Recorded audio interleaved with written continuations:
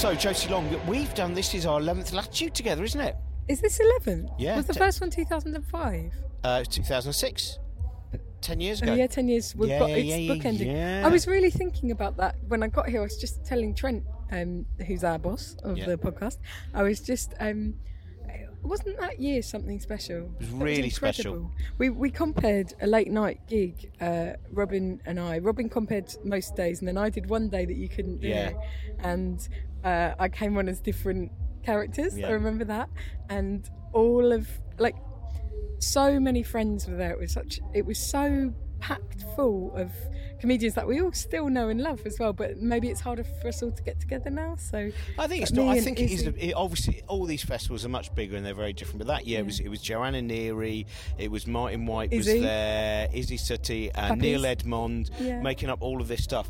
But it's been a pity to only have you for a few hours. So it meant that we didn't have you for the David Bowie panel last night. I'm sad to have missed it. And I was going to ask you, because for me it was just one of the most remarkable. I've remembered where my celebrity deaths were, by the way. I was putting in some stickers from an RAF Hendon sticker book when I found out Elvis Presley had died. I think it was the day after I'd accidentally stabbed Robert Boughton in the hand in Art Club, that I was doing Art Club, where I found out John Lennon died. Do you know, when I found out that Elvis was dead, it was very formative for me because I didn't understand about death. And we watched, when I was about 5 or 6, we watched a film with Elvis in it, young Elvis, looking absolutely delightful. And I was sort of trying to chat to my mum. I was like, well, where's Elvis now? Like, can we meet him? You know? And my mum was like, no, that's a very old film. And Elvis is an old man and Elvis died. And me and my sister were just distraught. Like, we couldn't bear the thought that something so beautiful as young Elvis had succumbed to ageing and death. It was just too much. I love that moment of films of realising the fiction. Like my grandmother, when she wasn't in the best of health and was living with us, and I had to sleep under some bookshelves, which I think is how this whole story bibliophile life is. But she watched The Day of the Dolphin, which is a film all about a talking dolphin with George C. Scott, partly based on some research where they tried to make a dolphin talk, but this is like going to be turned into a super spy and eventually a kind of a dolphin to be used in acts of war. A sad arc for a dolphin's life. It was a sad, by the wonderful who was it? Who made Graduate? Mike. I wish I could tell you. Mike Nichols, one of his films.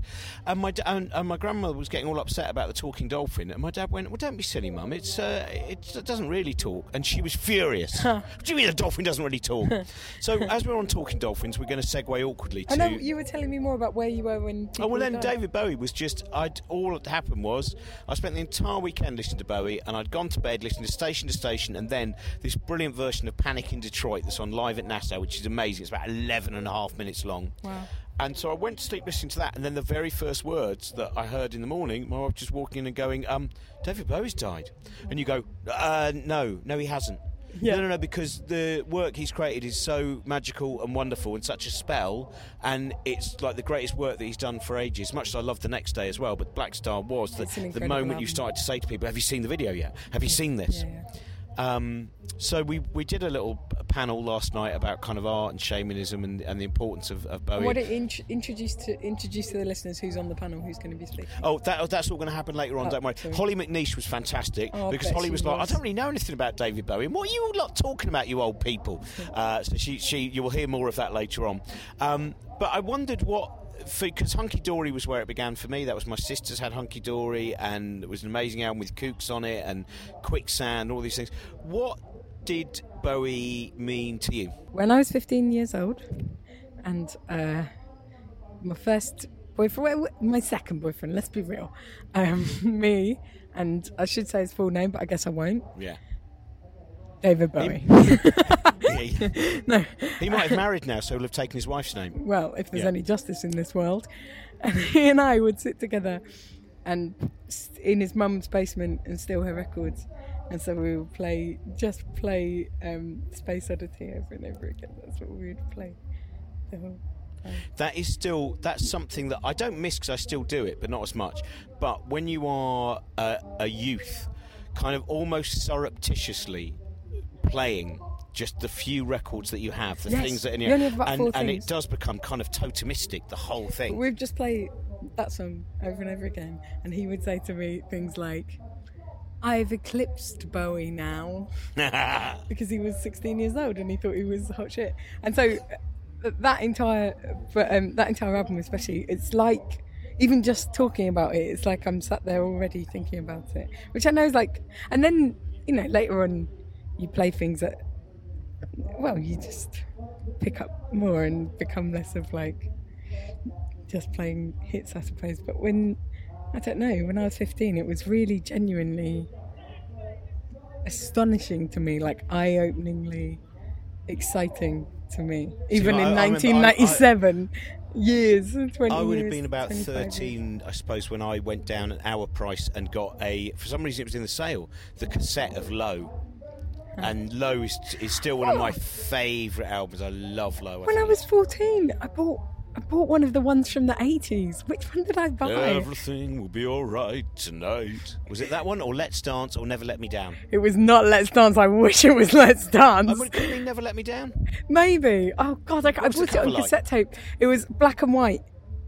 Oh, well, I can't think of one that was black and white, but I would God, imagine it would probably also, be I feel Never genuinely Let Me Down is frightened kind to of a talk about frame David thing. Bowie because, like, it's one of those things where you get that massive anxiety of like, I'm going to say something wrong, like, because I obviously don't like him as much as everyone else does, which Your is nonsense. impersonation of Holly McNeish there, by the way, is that exact. That's Well, I did exactly the same what as I her. did, yeah. That wasn't an impersonation of her. That was just. No, I know, but it was. Do you know that pressure when something's so culturally revered and you're just so frightened that you're going to put a foot wrong that actually you end up sounding like you don't know it when you love it? That's how I am. Well, that's a lot what I of was the saying. time. When someone said to me, I wrote a kind of a post after he died, that thing where you just want to get some of your ideas out and kind of, you know, trepan your skull and everything. And I said I should make it clear I wasn't a fan. I just owned everything that he ever brought out. If you see what, because there is a kind of a crossover point. So anyway, so David Bowie. Because my love for you. see. Oh my God. That's the thing. If you start to deal with things like that, all the joy is removed from them, and the joy is not about the fact that you know exactly. Oh, Josie doesn't know anything about the release date of the first David Bowie definitely live don't. album. Please don't. Doesn't even know what kind of car Tony Visconti had in 1978. Well, everyone knows he had a Cortina, but don't be stupid. I don't know that. Not I his just second car. I meant his main car. the Peugeot. Tony's spare car. I bet you can do a good impression of David Bowie. Well, I can do one of Tony Visconti's car starting because Eddie Large taught me how to do that. But I was going to say Space Oddity, one of my favourite versions is the one done by the Langley School's Music Project, which is so... I find them too haunting. I can't bear to really listen haunting, to them. but it's the bit where it goes boo boo boo boo, and then it suddenly hits a cymbal clash, which is just slightly out, and that's what makes it beautiful. So this is the conversation that we had at about 11:30 at night on the Latitude Literary Stage with Daisy Ellis, John Constable, Andrew O'Neill, and Holly McNeish. So we have with us a group of people who, as I said, they are artists, they are creators. Some of them also dabble in ritual magic. Please welcome to this stage probably my favourite steampunk anarchist of 2016. He's just been touring the United States of America. Please welcome from the men who won't be blamed for nothing, will not be blamed for nothing, Andrew O'Neill. Please also welcome Shaman, Bowie Maniac, John Crow, a.k.a. John Constable. And please also welcome the person who created a wonderful play about the work of Robert Anton Wilson, the Cosmic Trigger play. Please welcome Daisy Ellis. We also, by the way, were meant to have Holly McNeish, but like poets do late on a Friday, I think she went drinking. So, Holly McNeish might be on at some point. Oh, are you here? Oh, brilliant. Hi, Holly McNeish. I can see why you've taken a while, because you've done your makeup. Holly McNeish! No, you look fantastic. You look. This is so Holly McNeish, and you are playing the poetry stage tomorrow. Have you got a mic? No, there should be. No. There's 5 mics up here. There we go. Pass your mics down, and that itself will become a shamanic act. So I will start off by. Well, I'll ask you, John, first of all, because you actually did a show about your own David Bowie obsession. So, at what point did David Bowie start to mean something to your existence and your life? Well, I missed his Laughing Gnome period, but the album, the original cover had the blue dots on it with his face, and it had Space Oddity and the Signet Committee. His transitional album, really. So that was when I really got involved with Bowie. My show was called I Was an Alien Sex God, Confessions of a Bowie Maniac, and it was really about the danger that that piece you read is very pertinent to. I don't think I was quite in the same league as your God and the Devil Man, but in I Was an Alien Sex God, I look in the mirror when I'm tripping, see David Bowie's face, and he says to me, when you and I come together, the earth moves. And this set me on a deranged journey through the world of war on drugs and alien invasion and the astral plane. So what, but that's, I can't leave that before I move on to the rest of you. So on this journey through the astral plane, what was it in particular about the work? Was it at the point of Space Oddity, some of the later work, things like Hunky Dory, you're dabbling with Nietzschean ideas? Yeah. I think all those early albums were my core Bowie. I mean, I like all his work, but I was obsessed until about Diamond Dogs, or mildly obsessed. You know, I built it up, of course, more in the show. But what really, I think, Bowie's genius was to take all kinds of esoteric and occult references and package it, mash it, and mix it, and present it to you in a way that, like all great songwriters, you felt he was talking to you personally. That's what my show was about, and when we were talking earlier, I think so many Bowie fans felt they had a personal relationship with him, and that is the genius of any songwriter. And any writer who writes a love song wants you to say, oh, he must be talking about me and my girl or me and my boy. But with Bowie, he managed to say, he must be talking about me and my ritual magic. And I think that was his power for me. Well, there's a great line by Philip K. Dick when he was talking about Blade Runner, which, of course, he never saw the completed result, but he said the problem with Hollywood, and I think this could include now kind of all art, he said it always wants to disturb the senses, but not disturb the mind. And what you're saying about Bowie is the fact that you may well be, the senses are disturbed by the beauty of the music, the fascination of the lyrics, but also you can't just leave it at that. You can't just place it on the turntable and go... A turntable, by the way, was a system of listening to music that we had in the 70s. Daisy, you have most recently... the last time we saw each other was at a Robert Anton Wilson event. You were also conceived backstage, I believe, during a performance of an adaptation of the Illuminatis. The Illuminatus trilogy, the 18-hour production that my father put on in Liverpool. And, as my mum said, well, it was 18 hours. There were some dull bits. So, yes, I was conceived backstage at that production. So to be conceived, again, Robert Anton Wilson, another fascinating thinker. In terms of your reaction also to things like Bowie, Bowie is an introduction to so many different ideas. There are obviously elements of the occult, there are references to Aleister Crowley, there are a lot of, I've mentioned already, Nietzsche references. What for you was the starting point with Bowie? For Bowie, it's these certain characters act as a kind of gateway drug, don't they? And then you find yourself slipping and sliding with all the connections. And actually, I was 23 and I'd read Illuminatus for the first time, and then I discovered David Bowie. And I'm not much of a muso, really, but Bowie, just like John was saying, was speaking directly to me. Everything was linking with this ridiculous book, Illuminatus, which, if you don't know it, is an attempt to write a novel in which every single conspiracy theory is true. So, you can imagine what this was doing to my brain. And, in fact, I ended up in a loony bin with rainbow knickers on my head for important cosmic reasons. In fact, what I was attempting to do, you see, was to regulate the flow of kind of pronoid, these pronoid messages that were coming. You're familiar with the concept of pronoia, as that creeping sensation that everyone everywhere is out to help you. And so I was in this loony bin with rainbow knickers, and all I'd managed to smuggle in, they'd taken all my Bowie tapes from me, but I'd managed to smuggle in the cassette tape insert for the greatest hits. And I was sort of making a few bob, reading people's fortunes from the David Bowie cassette tape insert. in my rainbow knickers. Yeah, so that's what Bowie did to me.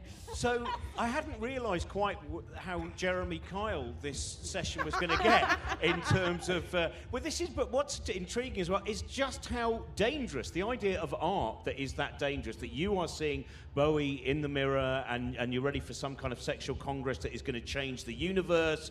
You've got the rainbow knickers and various all manner. So Holly, you've got a lot to try and top those anecdotes. But I wanted to ask you about, well, first of all, I'm going to ask everyone this, but what your reaction to Bowie? When were you aware of him? You're the youngest on the panel, I suppose. It was a different period of Bowie when... I'm a little bit scared to talk on this panel, to be honest, because genuinely, I was quite obsessed with the film Labyrinth when I was little, watched it over and over again, and thought, who is this strange man in the film? And that was pretty much all my knowledge of Bowie. I don't even know how to say his name, like Bowie or Bowie. I'm not really 100% sure, and I feel like I might get killed by the audience if I say it wrong. Rhymes with Crowley.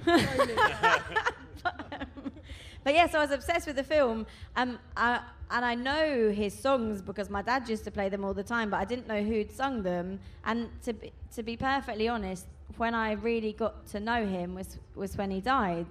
Because suddenly I had lots and lots of other kind of artist friends and poet friends on Facebook saying, oh my God, that like the legend has died, like he meant so much to me.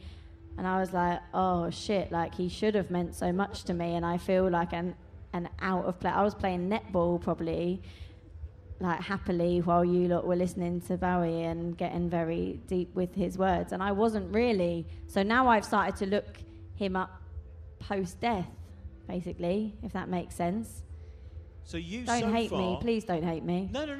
But I think that's a fair enough thing because there is a generational thing. Though I think also interestingly, when you mentioned Labyrinth, when he died, there were so many people had different cultural links to him. For some people, he was that guy in the magical Jim Henson movie, and then for other people, they were discovering him, considering he'd recorded nothing for what, nine years before the Next Day album. So for your generation, and look, he's gone mad in the mirror. She's got rainbow pants on your head. You were happily playing netball, so your generation's got away with it. You and your world. No, but I'm a poet. I'm not meant to be happy playing netball. I'm meant to be very thoughtful. Okay. Also, you've been playing melancholy netball. Andrew, as my favourite anarchist steampunk and ritual magician, what came first for you? Because this is something I want to know about ritual magic. You are, I would say, predominantly it's about kind of a lot of what you talk about is empirical, evidence-based. Yeah. You have fantastic songs about Charles Darwin. Yeah. You have fantastic songs about atheism as well. But there is still space for ritual magic. So, can you give not all of this audience may be au fait with ritual magic as yet until we really begin the ceremony. Okay. So, what is ritual magic? So you know what Daisy did? That.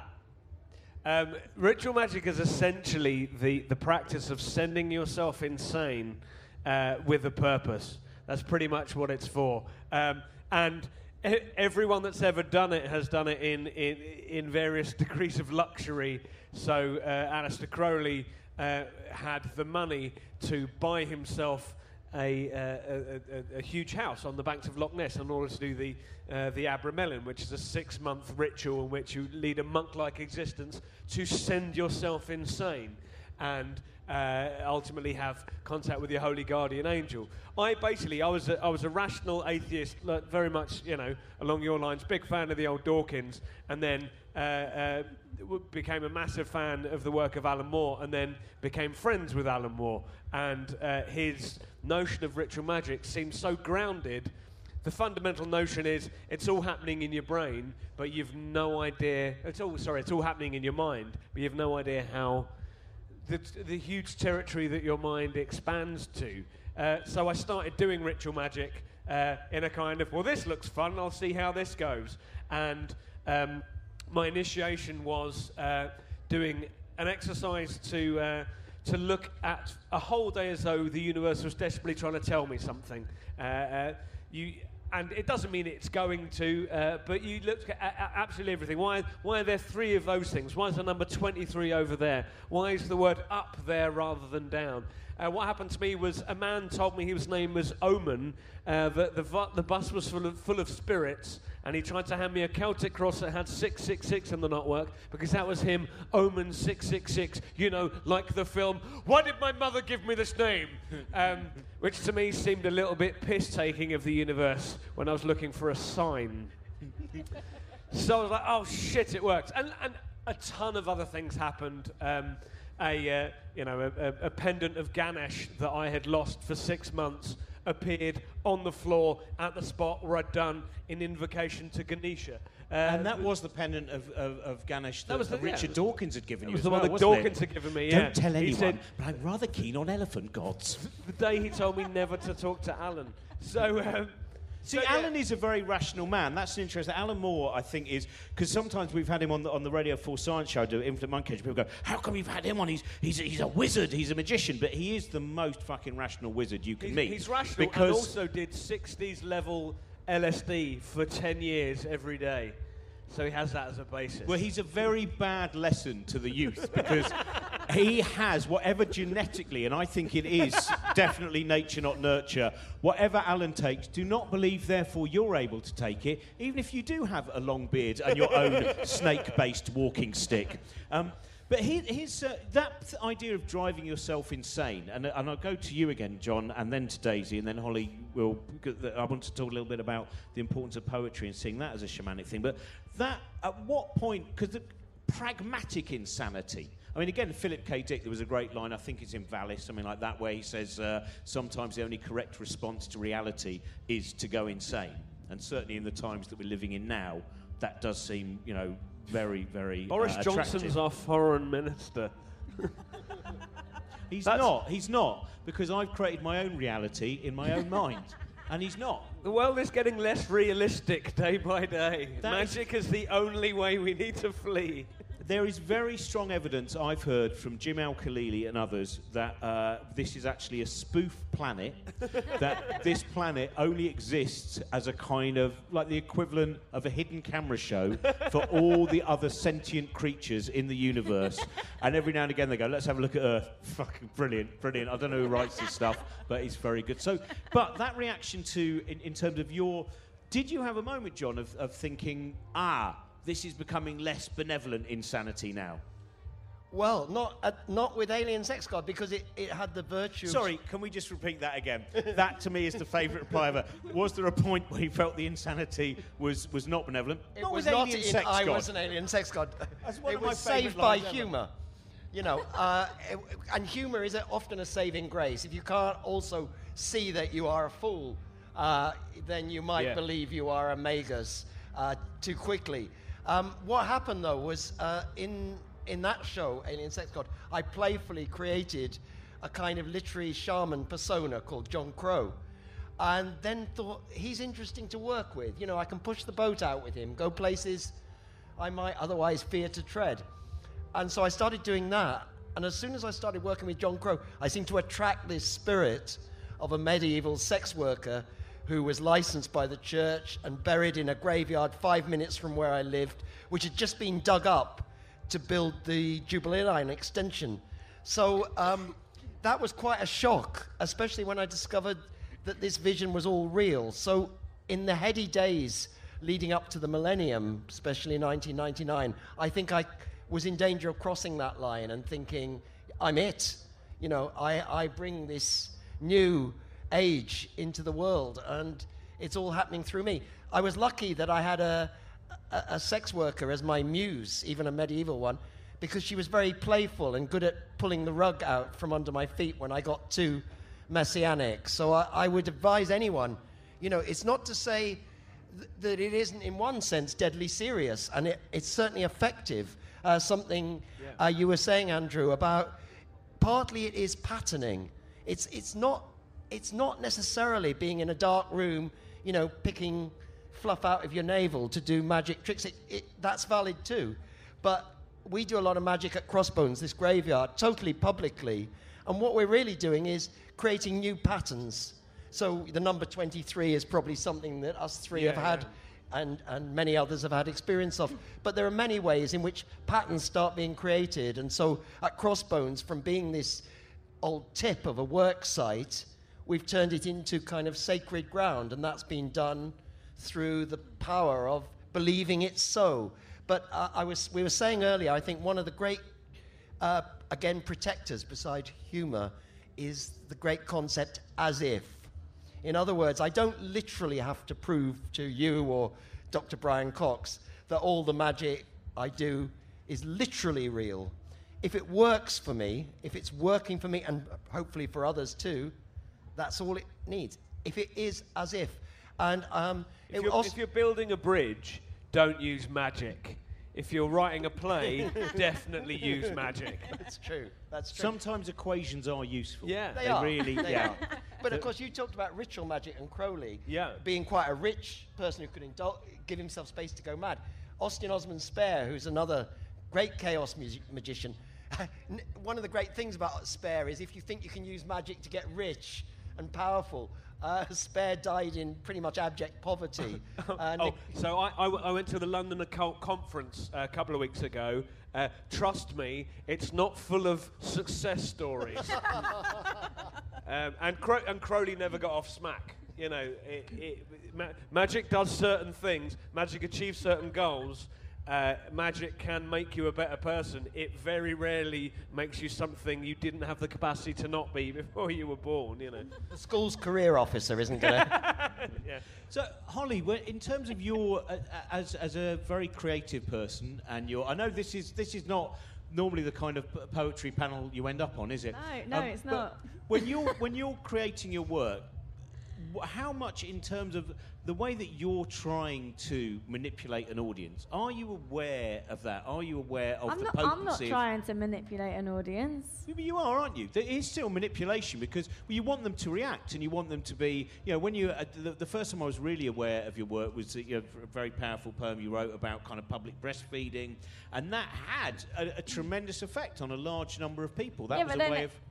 Yeah, I don't know. I guess if that was written for an audience, but that was written on a toilet while my daughter was sleeping and I was crying about feeling embarrassed to breastfeed. So I don't think I don't know. I don't write normally in order to affect an audience in any way. I just choose certain ones to read out, I think. So is, in terms of creativity, because you've got a whole book which is a series of poems and also prose pieces, which was based around your pregnancy and all the things, many of the things that you weren't expecting. So for you, that act of art, that act of creativity is kind of, perhaps in that book, like an act of trepanning, that you're just there going, right, I need to get these things out of my head just to stay sane. So the rest of the couch, we accept are insane. You have remained sane through the act of art. Art and netball. Yeah, I think so. I was just thinking that when everybody was talking, actually, that this is these are worlds that I don't really know about at all. I don't think, or not physically, or not yet. And I was thinking with poetry, a lot of people say that the poetry kind of brings out that magic or that creativity and that spark. But to me, it's kind of the opposite. Like poetry, like you say, it's kept me grounded and it's kept me sane and it stopped me getting into fights, I think. It stopped me losing my temper. It stopped me going insane about the world. Like you're saying at the moment with politics, but I quite like the practical side of life. Like somebody said that it was a bit like Ronseal, Quick Dry and Woodstain. Like my poetry does exactly what it says on the tin, and I feel it's kind of like that. It's the opposite of the sort of majestic, mystical style of writing. I feel like it totally is a way that I can not figure out the world, but get it slightly more practical than I feel it is, if that makes any sense at all. Yeah. Well, that's what I wondered, Daisy, about the idea where, thinking of some of the work you've been involved, do you think artists, are they trying to understand the world? Or with Bowie, with so many of the kind of explorations that he did, especially in the 60s, and continued to do that for the rest of his life, actually, always exploring. If you look at his top 100 books, it's a fantastic thing, a list, and it's on so many different subjects, and there's kind of Colin Wilson there, and symbols in art, that an artist is, are they trying to understand the world, or are they trying to remake the world, at least in their own mind, into the world they would like it to be? Is it a tremendously kind of, somewhere between being a narcissist and trying to be an amateur deity? What sort of question is that? Well, I think there's every different type of artist, isn't there? But I think it comes back, if you're going to compare art and magic, then there's a sort of maxim that the intent is everything. So if you're creating art to entertain, then good for you, or make money, or whatever else it is. But if you... in fact, when we were doing Cosmic Trigger, I was lucky enough to meet Alan Moore, and he came and played the world's most intelligent computer called Fuck Up as a hologram, and he was brilliant. Anyway, and he kind of really steered our weird ship, because all I knew was this was a yes and production. We were just going to say yes and what's next to anything that happened, and whoever presented themselves saying, oh yeah, I can build you a kind of an enormous great computer that can fly, brilliant, fantastic, bring him in, he looks like a piss bloke that you met in Liverpool. Yeah, he is, but he'll probably be fine. And he was. And and this was how the whole thing came together. It was a yes and production, but it was reaching that hairy bit where you thought, God Christ, how long can this go on being a yes and production? And it was just when I was feeling the most kind of depleted about it that the first thing that happened was one of Jimmy Corty's enormous smiley face riot masks arrived at my door. I hadn't even let anyone know that we were doing it, but here was this smiley face. I thought, well, Christ, if that isn't a sign, I don't know what is. And then I got the opportunity to go and interview Alan Moore, and he explained to me what was new to me, this concept that art and magic are the same thing. But he said, but listen, there's high art and there's high magic, and that is when you don't know what the fuck you're doing, but you just proceed as if everything is a message from the universe. So that was the principle on which we attempted to create the Cosmic Trigger, which was part of a Find the Others festival. And this was because Timothy Leary had been asked. Someone had said to him, but Dr. Leary, what do you do after you've turned in, whatever it was, turned on, tuned in and dropped out? And he said, find the others. And it became apparent that's what the working was. We kind of knew by this point, this is more than a play, this is a working of some kind. But we novices, we didn't know what we were getting into at all. We were finding the others, that's what was going on. And I think that's it sparked all sorts of things none of us could have anticipated at all. Can I ask, I don't want to, bring up, to just talk about your dad's work, because you are an artist in your own right, but being brought up by someone who, as far as I can see, if you don't know, by the way, Daisy's father is Ken Campbell, who created some incredible pieces of work. And I wondered what his kind of, his yes and approach, reading some people's memoirs, including people like Bill Drummond, just being taught that you ring someone up and you'll find out. You'll be able to get, you can probably, in about 3 goes, you'll be able to get, if you want Dorothy Lamour to appear in your production in Southport, there's a way. Within 3 phone calls, he had Yoko Ono on the phone. That was what Bill Drummond learned from my dad, get on the phone. Yeah. And that act of, again, the importance of art, when you look at a lot of what's being made now and a lot of things that are being checked in terms of demographics. In fact, when I asked John about this, with David Bowie, we were talking before about it took quite a while for him to then have that breakthrough success. And I wonder now whether artists would get as many opportunities. The mod thing didn't really kind of work out, and then the hippie thing, and then you get Hunky Dory, and from that point onwards, you then end up with a decade of incredible reinvention and just stylistically, and in the number of different ideas that are dealt with. If you look at Hunky Dory, and then you compare that to Low, and then you compare that to Scary Monsters, and it's quite remarkable kind of thing. Do you think art is more limited now, that it's harder, even though people have access to so many different methods of being able to spread their ideas? I think when you get to my age, you hesitate to make generalizations about any particular age. Certainly I feel that I was very fortunate to grow up in a time where people were really encouraged to experiment. You know, you didn't actually go to university to get a job. Well, a lot of us didn't. We went to do magic or something, you know, in a comfortable environment. Bowie, certainly was at a time where, rock music had just gone from being dirty rock, and Bowie loved that. Of course, he celebrated Lou Reed and Iggy Pop and gave their careers new life. I think Bowie wasn't a rock and roll animal like those guys. They were, in a way, the real thing of rock and roll. Bowie was somehow always more contrived in a way, but that isn't to put him down. I think that contrivance and self-consciousness, which we saw massively on Black Star, you know, a guy writing an album to be played, especially when you've heard he's died. I think that was extraordinary. He had a vision of his life, and when being a rock star, he could have carried on being Ziggy. He could have toured for years, doing old numbers and albums that sounded like Ziggy Stardust. But he very quickly moved on, and he was very willing to work with other people, of course. Bowie was never a solo performer.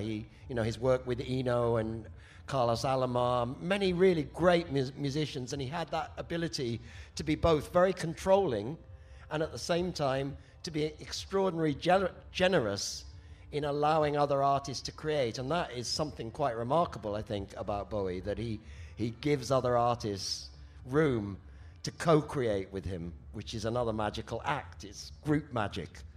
Again, because Andrew, you're the one who I know best. I hadn't realised actually it's not that long that you've really been involved in Ritual Magic. How has that changed your art? Your creativity?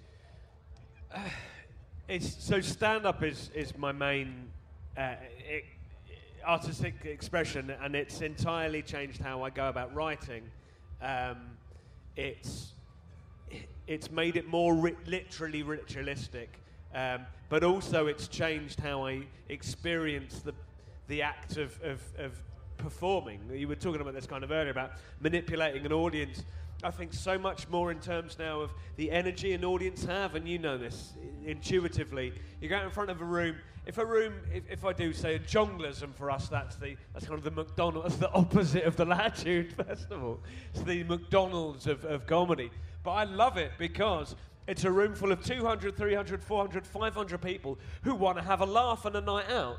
And they might not particularly listen, but there's an energy in the room that you can conduct and then use. And my stand-up is surreal, absurdist, odd, offbeat, but I have learned to use that energy through magical thinking. If an audience wants a night out, I'll give them a night out. They won't necessarily want what I have to give them, but there's energy there to use. So yeah, and also probably after doing magic, what I've done is expanded into a band that's now got its own thing, its own engine, its own success. And I'm expanding. So you're sort of asking, is it difficult for all artists now to reinvent themselves in the way that Bowie did? I think not that it's difficult to reinvent, but it's difficult perhaps when to get a broader audience. Oh yeah, but I don't think a broad audience is necessary, because I think if you can genuinely talk to people, few artists ever spoke to such a large audience in the way Bowie did. Bon Jovi didn't affect an audience the way he did. Even Metallica, my favourite band, didn't. I think it's better to work harder at your art and make it more an expression of who you are. And if you make it good enough, people will come to you. Then the internet now gives that an audience. So it's almost the other way. It's easier for someone to affect an audience the way Bowie did than ever before. You mentioned Bon Jovi. Here's something. Did you know that Daryl Hall from Hall & Oates wrote an album entirely based around the work of Aleister Crowley? And John Oates nearly went, I don't think I can work with you anymore. I just never thought Hall & Oates are really... I mean, you think Led Zeppelin, yeah, Aleister Crowley, we see all those links. A lot of the kind of the rock bands, and certainly by the time, anything that maybe even gets... But Daryl Hall... But Crowley's the Michael McIntyre of occultism. Everyone knows Crowley. You can go into Waterstones and buy him. You can, and this is the thing with occultism in popular culture, you can pick up a book and do a thing about it, you know, the dude from Blur did a thing, you know, did an occult opera. It doesn't mean they're occultists. It doesn't mean they have any deep knowledge. They're not Austin Osman Spare. They're picking up a book and, like, when Bowie was doing Station to Station, he had 2 books and a massive lot of coke. It's not occult. It's not particularly significant in his understanding of occultism. It's significant in his projection of his personality through the bits and pieces of occultism that he picked up. Do you think, how aware do you think the audience were of, because now it's written about a great deal, but when people were listening to Hunky Dory, I mean, I had no idea when I was 9 about the Nietzschean ramifications of Hunky Dory, and maybe that did lead to my brief, you know, I have to admit, every time I arrive at Victoria Station, I really have to control this arm. It's quite a kind of Dr. Strangelove thing that's going on. But that's an interesting, I wonder, with things like music where the lyrics can often be totally, really unobserved. They're heard, but I know someone who's really right-wing, and they love the Manic Street Preachers, but they fucking hate libraries. And I think it's really one of the Manic Street Preachers' things is libraries. They made that really clear, the library element, but they go, I don't think so. I don't think that's what that song's about. I think you're showing your youth, though. You were 9, I was 17, and I think a lot of people, when they heard Hunky Dory, the references were really familiar. I think when he died, I heard lots of people saying, oh, Bowie introduced the world to Crowley and Burroughs and, you know, Genet and all that. That was very in the zeitgeist. They were the counterculture. What Bowie did ultimately was bring them into the mainstream. I mean, you know, because he was such a successful pop performer. He was a pop performer who could somehow get hold of that stuff. So certainly when I heard all those Crowley references and the kind of Buddhism in Hunky Dory, the Nietzscheanism, I think that was what a lot of people were talking about at the time. What about Holly? Do you find... I love the expression on your face, by the way, through the whole... What is going on? What is this about? I just want to play melancholy netball. This is what you are now. This is what you are. You know that. Yeah. You're not allowed to leave this now, this new cult. No, I was just thinking, did everyone get his references? Because when you're talking about that, about music with words that people don't know, maybe I was one of those people. Like, I used to sit and listen to certain lyrics, and I used to print out the lyrics of my favourite bands and really concentrate on the words. But other people that I wasn't as bothered about, I would go and dance, and every now and again I'd sort of hear what they were saying, but it was really the beat and the rhythm and the sounds of it that I was listening to. So probably I could have been one of these people that were hearing words but were too busy getting a drink and dancing to the music. Was there anyone? Who of the artists that you kind of growing up, the people, who would be the ones you think, that changed my mind about certain things, whatever those things may have been? I think the one person that I remember was Barry Maguire. So I was listening to a lot of pop stuff, and I don't really like to admit it in a crowd at Latitude Festival and being a poet with poets who were going to chop my head off for saying it. So mainly I was probably listening to people like Emanate talking about how they had a little something for me, and I was trying to work out what that little something was. But I think I've worked it out now. But yeah, probably the one that changed me most was Barry Maguire's Eve of Destruction. And that song, my dad played, he had like a Woodstock tape, basically, and I stole it. And I used to play that on repeat over and over and over again. But I'm more about simple lyrics, and I guess maybe that's why with Bowie it's not struck with me as much, because it wasn't so straightforward the way that he talked about stuff. And I'm not a stupid person. I'm not saying that. I'm not trying to act like I'm some inane person that doesn't think about stuff. But I quite like that. The Barry Maguire, like talking about soldiers and bombs and voting age, and like I quite like those factual things being dished out, basically. So I guess the kind of dreamy qualities of Bowie, maybe that's why I didn't relate to it so much. Maybe. I think it is just, it may well just be a generational thing as well, though, because yeah. You did the Daisy. What about I was trying to think in terms of as if art can be an act of shamanism. And I'm not sure if we've even defined shamanism yet, but if it can be, is pop music the most potent way of doing it? I was thinking that, you know, the number of books that I've read which are about the evil of rock music. There's a fantastic one called Pop Goes the Gospel, which manages to misquote almost every single person that indeed says one of the most evil songs by the Manic Street Preachers is one that's called My Design, and which doesn't exist. And And there's a point where, for instance, Cliff Richard in 1973, I think, spoke out against David Bowie. This was... So if you are trying to use art to create that level of... Well, I suppose it is a form... It can be a form of religion. When you see everyone, like, bouncing up and down to Slaves earlier, and the lovely man who was asked to go on stage and body pop with them, and body popped with a little bit, you know, that when you go, he's overdoing it at the beginning, he's going to be really tired by the end, and he was. But anyway, it was a lovely thing to watch, this impromptu body popping. But is music, you think, the most potent way of doing this? You're asking probably the least muso person on the panel whether music is the best way. I mean, you certainly get a bigger crowd than Fringe Theatre, that's for sure. But is it the best way? It's not the best way for me. I was sort of reflecting on what John was saying about actually how these references and these threads, as I think of them, were around when Hunky Dory was coming out, because I've sort of started thinking of counterculture or DIY culture or whatever you want to call it as with the metaphor of mycelium, you know, the kind of the threads that have to crisscross beneath the ground, and only at the point where enough of them cross will there suddenly appear a mushroom. And if you're only able to see the kind of surface reality, you'll just see, oh, right, a mushroom's just popped up from nowhere. But actually, it's fed upon so much endeavour that people can't see, and so many networks of so many extraordinary individuals. And yes, maybe music is most likely to mushroom in the way that makes it impact on culture, you know, to that extent. But, you know, only because they came and saw my weird show the other week, or because they were at Crossbones Graveyard with John doing a vigil, you know.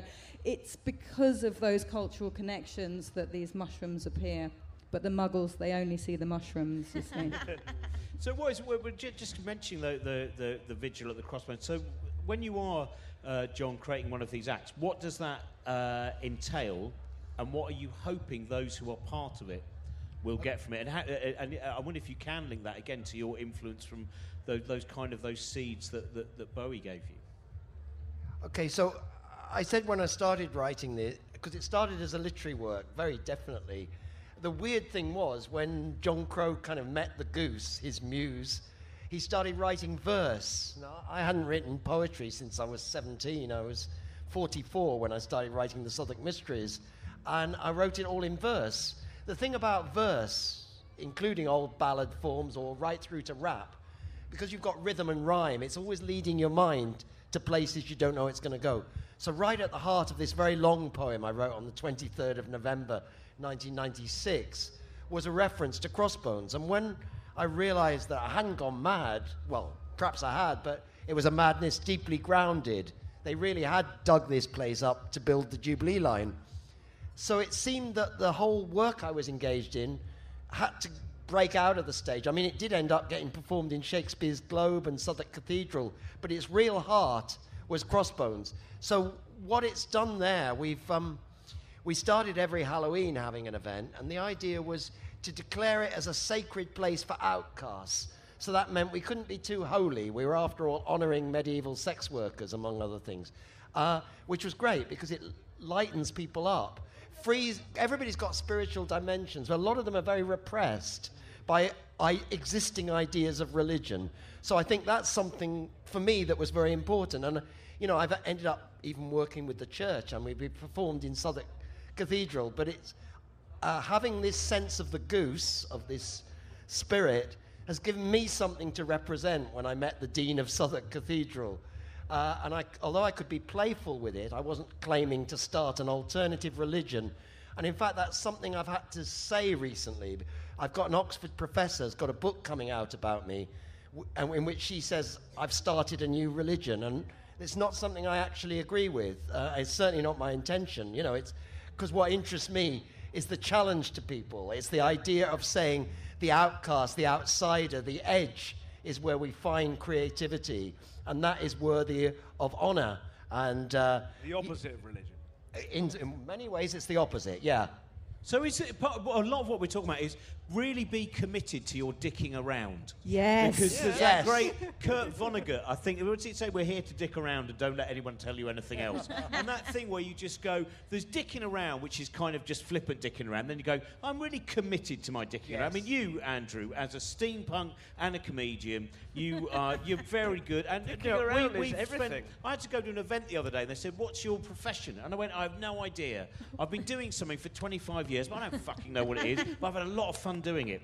And I've realised it's dicking around. Yeah. But the problem with dicking around, like with John talking about the ideas, is very quickly people are going to go, it's dealing with the possible mockery as well. Because I think, is there a sense that when you are able to create those things, that people are almost, there's an envy to the joy that might come out of it. Therefore, they're going to have to go, the best thing to do is mock them and crush this joy. It's a bit like, if you're laughing on your own on public transport and people look on you going, who's the freak? He must be killed. That's why people hate comedians they don't like. That thing, and you know this, people go up, friends will say, oh, I hate that guy. And you go, no, I know him. He's funny. That's not an issue. There's a guy I know who works, he's a regular in my local, and he hates me, and I couldn't work out why he hated me. And it turns out why he hates me is because he'd seen me doing stand-up and thought I was shit.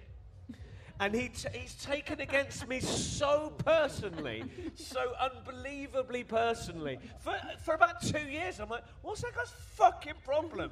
And I sat down with someone who was a fan of mine. Went, oh, this is Andrew, he's a comedian. I went, yeah, I know. And I went, what's your issue? And he literally went, you're not fucking funny, mate. For 2 years. But that thing of that jealousy of the dicking around, it's like, but I think what you have to do if you're an entertainer in any way is, there's that trick you can do to get your internet to work better at the other end of your house, where you put some foil behind the aerial. And you put a bit of foil around the area, you create a parabolic curve on foil, and it boosts your signal to the rest of your house, right? I had no idea about this. I didn't know this was going to turn into a handy hint. Top tip. As an entertainer, that's what you have to do. You have to put the bit of foil, and you have to work out, you have to direct it at, if you're in front of people for a reason, you have to justify why you're on stage and not in the crowd. And I know this one comes from a punk background, from being in punk bands, You, by all means, get up on stage and do your band, but if it's shit, I'm probably not going to listen. You have to have so the dicking around has to be your best dicking around. Yeah. It can't be that self-indulgent. It can be self-indulgent, but not that It can be enjoyably self-indulgent, I'll ask you just two more. Holly, I was going to come to you in terms of one of the things which I suppose becomes mystical to people who might not be, whether they're writing plays, poetry, creating any form of art, is people always kind of go, where'd you get your ideas from? Why do you think people become so upset? Because I did a little bit of Stockhausen, apparently, for a brief time, believed he received his musical education from the Sirius Star System, which is a good choice if you're going to go with that. Ditto. Same. So you've the Sirius Star System. That's I have noticed that a lot of your iambic pentameter sometimes becomes a lot looser and more Stockhausian. But what is it about? Why is there an obsession with? I've always wondered about that question. So I'm quite glad you've said it. So I feel I don't need to answer it anymore, because I do always get asked that. Where do you get your ideas from? I think, well, everything. And then if I say everything, I feel like a twat, so I don't say that. Or then I start saying really stupid stuff like, oh, the newspapers, or oh, if I read, I get ideas, or oh, from my daughter's smile. Or I end up saying really silly thing. Not that that's a silly thing. I do get ideas from my daughter's smile, but yeah, I was like, well, from here, I guess, from anything, don't you? You get ideas from anything. Maybe we should just get really aggressive and go, from rainbows, from fucking rainbows. That was the It's first- always from the fucking rainbows. The first They poem won't I ever ask you wrote was again. about rainbows when I was 7. So I was maybe just it was. channeling, Yeah, there was a morphic resonance Channeled moment it. There we there, go. possibly involving But rainbows. I think I'm if not you entirely sure. if you get artists together, they start sounding like mystics, basically. You know, that whole thing of where your ideas come from, there's bizarre synchronicity happened there. And then, you know, I discovered that the structure of this is similar to that. And then did I invoke that character or did I just dream them up? You know, it's very similar. And that's why that parallel is so intriguing to explore, really. I think I'm with very practical artists. We don't really have conversations like that. I feel like I'm missing out now from being on this panel. And I was Hang thinking out when with you us. said, that's it. When you said about someone on the train smiling, I saw someone laughing to themselves the other day, and I thought, how exciting! And everyone was looking at them smiling. So maybe I was on the happy carriage and you were on the like miserable fuckers carriage or We've something. never been I on that. don't It know. is the way that I Robin. laugh. I laugh in a. It's also in a slightly evil way. You see, I think that, and I stare at one or two of them. So I've probably just got to. I was just thinking about an old thing Rick Mayall did, but it looked too evil. So I wanted to ask about kind of gender and Bowie as well, but I don't think we have because. Well, the final thing I wanted to ask then is in the. Now, 21st century, in terms of virtual worlds, I wondered, because it's very, people often get asked, who's going to be the new David Bowie? And I think that actually now we live in a different culture, the idea that someone is going to replicate that kind of career. But I wonder, in terms of the new ways that we have with the media and the new way that you can invent things, where is it going to be within more of a virtual world that you can do these things? I mean, a lot of those kind of games, the games of reinvention, which can now actually involve what appears to be very physical reinvention. So I'm a transvestite. I'm off duty today, but whatever, go over it. And I've explored gender a lot in what I do. Bowie's gender stuff was really important. People are doing that in culture massively themselves. As far as his gender stuff is concerned, teenagers are rocking that shit. They're inventing themselves and finding other people who are pushing that further. And it's that thing of, I'm a metalhead, that's my background, that's my world. People go, who's going to be the next Metallica, is what we've said for the last 25 years. There's never going to be one, but it doesn't matter because people are still in smaller units making great art. And I think people are taking what you know, the biggest thing for me is gender stuff. People are taking that and exploring it in their own lives and pushing it to a degree that he would never have dreamed would be possible among hundreds of thousands of people around the country on their own without even taking a leaf from a celebrity, but from peers online. I think the gender thing is really interesting because it maintains some of the transgressive elements. I think one of the interesting things, and it's a double-edged sword, is how the counterculture got really mainstreamed. I really knew that had happened when I saw Venus in Furs used in a car ad. I mean, Venus in Furs, for those who don't know it, the Velvet Underground was a superbly transgressive song, all about sadomasochism with screeching viola all the way through it. And when that's used to sell a car, it's a double-edged thing. I mean, in one way, it is renewing the culture. It's making the culture more tolerant, more open, and I think that is what is happening. In terms of the next big thing, it probably isn't going to be music. As you say, many small things which are equally valid, and Daisy and I work in fringe theatre, you work in poetry, so we know a small room can be amazingly creative. But for the big thing, I think you're right. I think it will be more in virtual reality gaming, those kind of areas where there is the buzz at the moment. I think there's a real fascination with anyone who appears at least to, and I'm going to use another magical term, to sort of alchemically fuse their art and their life.